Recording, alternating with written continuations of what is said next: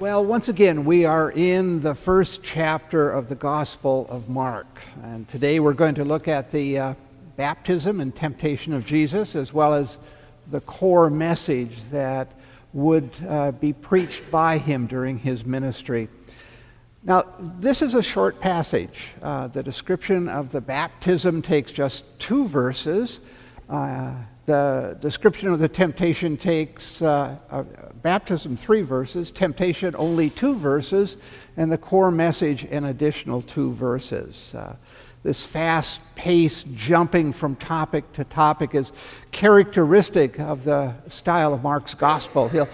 He has short, pithy sentences, and he says "and" all the time. This happened, and then this happened, then somebody said this. And so it's a very rapidly paced story of Jesus. Let's begin by looking at the baptism of Jesus. We're told by Mark that Jesus has come down from Nazareth in Galilee. Nazareth, as you know, was Jesus' hometown when he was growing up. Nazareth was not a very distinguished place. And then Mark tells us that Jesus is baptized by John in the Jordan River. The place where John has been baptizing is about 20 miles from Jerusalem. It's out in the wilderness. The roads are not very good leading to this place. But despite its location, the people from Jerusalem and Judea flocked out there to the desert to hear John's thunderous preaching and to be baptized by him for the forgiveness of sins. You see, the people saw John as a prophet. Israel had been without a prophet for nearly 300 years, and so John's coming created a great stir of excitement. Maybe the time had come when God would rescue them from their overlords. Maybe, just maybe, the Messiah was coming. The event that distinguishes Jesus' baptism from the baptism of the others was an epiphany, Mark tells us. Mark tells us that the heavens were torn apart, the Spirit descended upon Jesus, and a voice spoke from heaven. Let me expand upon this a bit.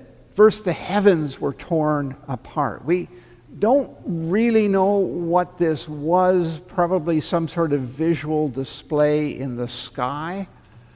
Secondly, the Holy Spirit descends upon Jesus. The text says, like a dove. Clearly, the word like signals that this is a simile, but we're so far removed from the event, it's very difficult to know what this simile would have meant in the minds of the first readers of this text. In our minds, however, the descent of the Holy Spirit on Jesus conjures up images of a very real dove. I think due in part to artists down through the centuries who have pictured that dove alighting on Jesus' shoulder there.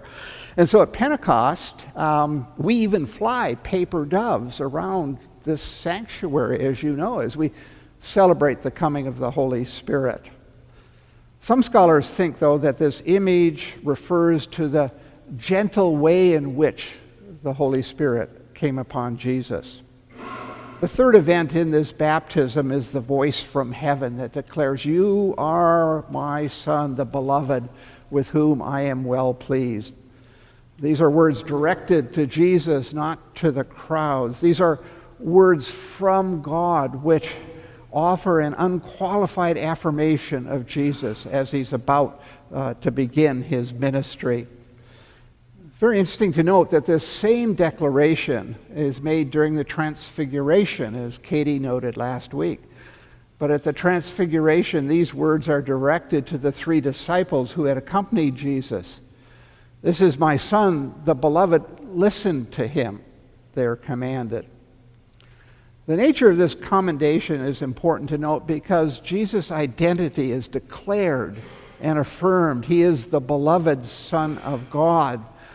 There is some conjecture by scholars as to whether Jesus knew fully who he was prior to this declaration, but no matter what the case might be, at this point there is no doubt. Jesus knows his identity and thus his calling and his destiny.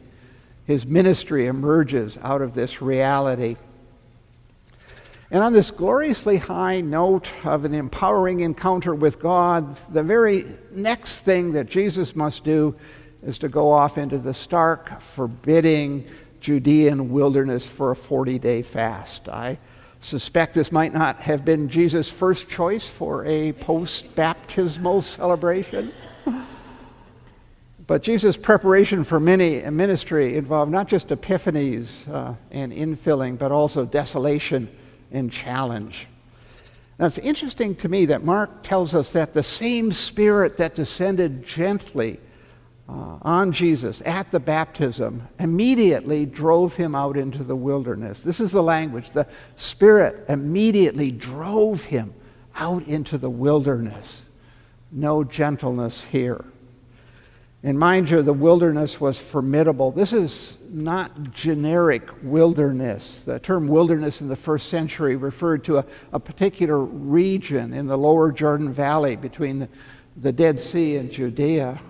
It was about 10 to 15 miles wide, 60 miles long. It was desolate, desperately hot, filled with jagged limestone precipices, spare vegetation. Not a particularly nice place to be, and yet this is where Jesus was sent for 40 days. Now, Mark, in his terse writing style, does not tell us much about Jesus' time in the wilderness. We only know from Mark that he was there 40 days, he was tempted by Satan, he was with the wild beasts, and the angels waited upon him. There's one odd detail found here only in Mark's account that often strikes readers. The fact that Jesus was with the wild beasts. Why would Mark put this detail there? Well, we know that Mark was writing to a Gentile audience, probably in Rome, probably after the persecutions by Nero. Nero, as you remember, tried to burn down Rome so he could get on with his own schemes for rebuilding the whole city. City didn't much like this. Nero's getting a lot of heat from what he had done. He needed a scapegoat, and the Christians were chosen for this dubious honor. He introduced the church to martyrdom. And for the Christians to whom this letter was first written, who were themselves facing wild beasts in the Colosseum, it must have been a comfort to know that Jesus too had been with the wild beasts, and that the angels had ministered to him and to them. In the wilderness, Jesus also meets the devil, Satan. This was apparently a key purpose of this 40-day sojourn. This encounter with the devil comes at the end of his fast when he is famished, Matthew tells us in his account. Not the best possible time to have an encounter with Satan. And Jesus must face 3 temptations. Now, Mark, in his economy of style, doesn't bother to tell us what these temptations are, but I suspect you remember them. First temptation had to do with food, of course. Jesus is famished from this long fast. From reports out of prisoner of war camps, we know that when you are starving, after a while, all you think about is food. Not success or power or money, only food. Turn these stones into bread, Satan says to Jesus. Plenty of stones out there in the wilderness. But of course, the temptation is not really about bread. The challenge to turn stone to bread is preceded by the challenge, if you're the Son of God. If you're the Son of God, turn these stones into bread. The real issue is Jesus' identity. Now, remember, Jesus was declared to be the beloved Son at the baptisms. But now, after 40 hard days in the wilderness, can this really be true? What Satan is saying is, if you really want to know that this is true, well, do something that only the Son of God could do. You need bread? You have power to make bread. Or do you have that power? Are you really the Son of God? If so, show me. Show me your power. Nobody can fault you for this. It's a great way to end a fast. Jesus responds with a quotation from Deuteronomy 8, verse 3. A person does not live by bread alone, but by every word that comes from the mouth of God. Jesus doesn't need to prove anything. Instead, he will abide by that promise that he heard from the very mouth of God at his baptism, that he is indeed the beloved Son. Now, the whole question of materialism is lurking in the background of this first temptation. Will Jesus use his powers to satisfy his material needs? But Jesus refuses to use his power for ends not intended. And his firmness during the first temptation sets the pattern for the rest of his ministry. He did no miracle during his ministry that served only him, despite repeated calls for him to do so. Second temptation moves on to new ground. The devil takes Jesus to the pinnacle of the temple in Jerusalem, the very heart of the city, the center of the faith of Israel. So if Jesus wants to start a new religious movement, well, it's a great place to do it. Satan says, so why don't you throw yourself off the pinnacle? Hey, no harm can come to you. It says so in the Bible. See, if Jesus quotes the Bible at Satan, Satan will quote the Bible back to Jesus, and he quotes from Psalm 91 about angels bearing him up, not letting him even dash his foot against a stone. Lots of stones there. The angels will catch you. Remember, Mark says the angels were there in the temptation during the wilderness waiting on Jesus. Do this, Satan says, and everybody will know that you are indeed the Son of God. And think of the spectacle. And if you will pardon a pun, your ministry will be off to a flying start. I tried to resist, but the temptation was...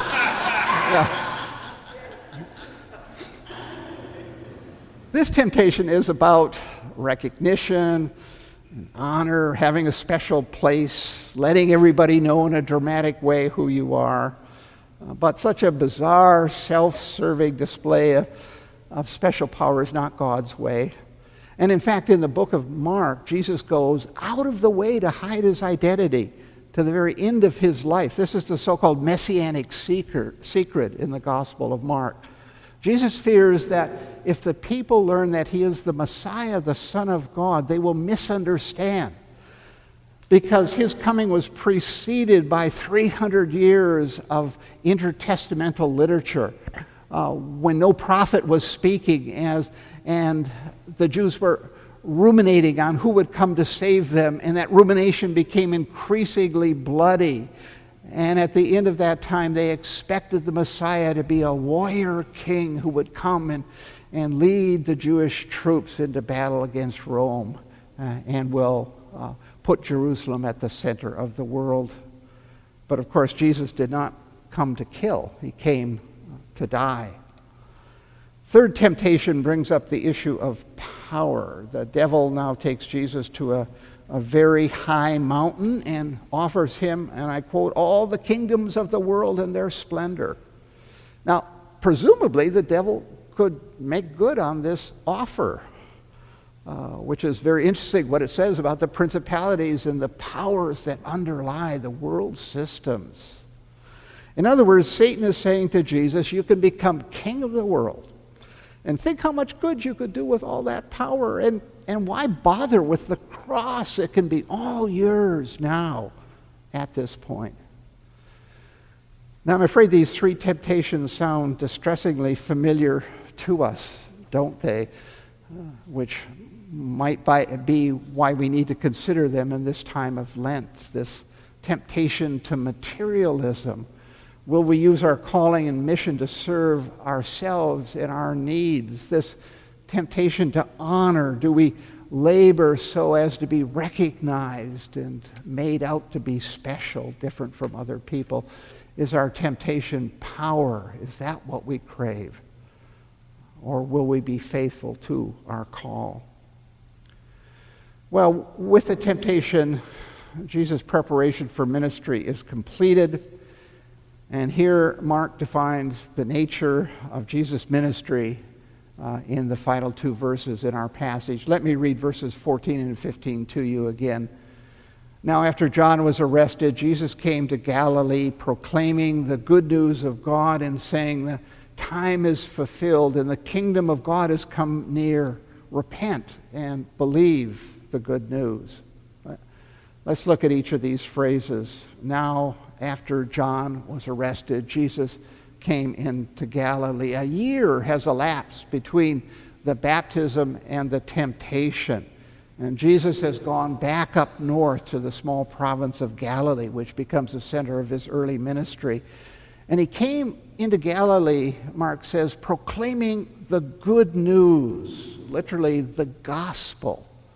In the first century, this was a term for really good news. Not just ordinary good news, but special good news, like Rome has won a wonderful victory over one of its enemies, or the king has had a son who himself one day will become king. It was a special word, euangelion, there. And the gospel writers used this to describe the coming of Jesus, which they knew to be an unprecedented event in the course of history. And what is this good news? Well, for one thing, Jesus is the good news. Mark tells us that in the very first verse of his gospel, the beginning of the good news of Jesus Christ, or Jesus the Messiah, the Son of God. Jesus is the good news, but he also proclaims the good news. He's both messenger and message.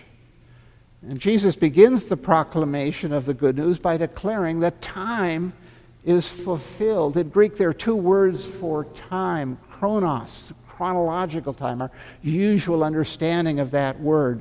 The other is kairos, which refers to a special time, a critical event, a major turning point in history. And Jesus uses this latter word, a special time has come to pass. The event, long expected, long desired by the Jewish people, is now upon us. The Messiah has entered history. As Jesus next declares, the kingdom of God has come near. God is beginning to establish God's reign, God's rule, God's sphere of authority, and we are invited to become part of the kingdom of God. The heart of Jesus' proclamation is this invitation to enter into this sphere of God's activity. Come, be part of this new thing that God is doing. And we do this by means of repentance and faith, Jesus tells us in this passage. Now, repentance is not a word we use on a regular basis. It has a slightly archaic sense to it. It conjures up images of robed men holding placards urging us to repent because the world is going to come to an end.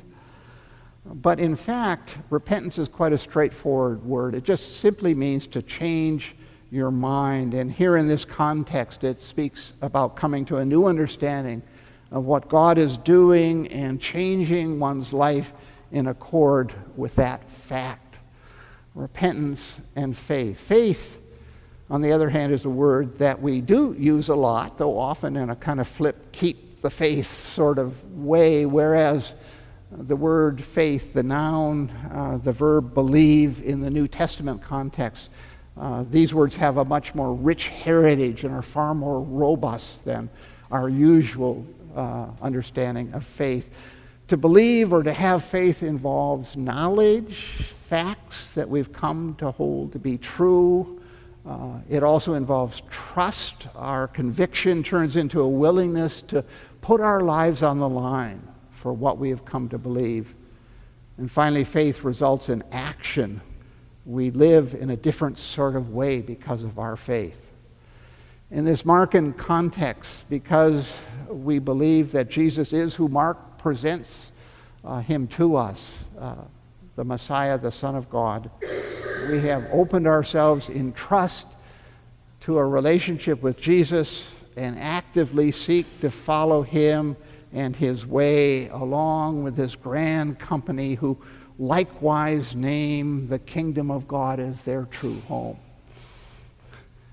That's good news. That's really good news. Let us rest in that. Amen.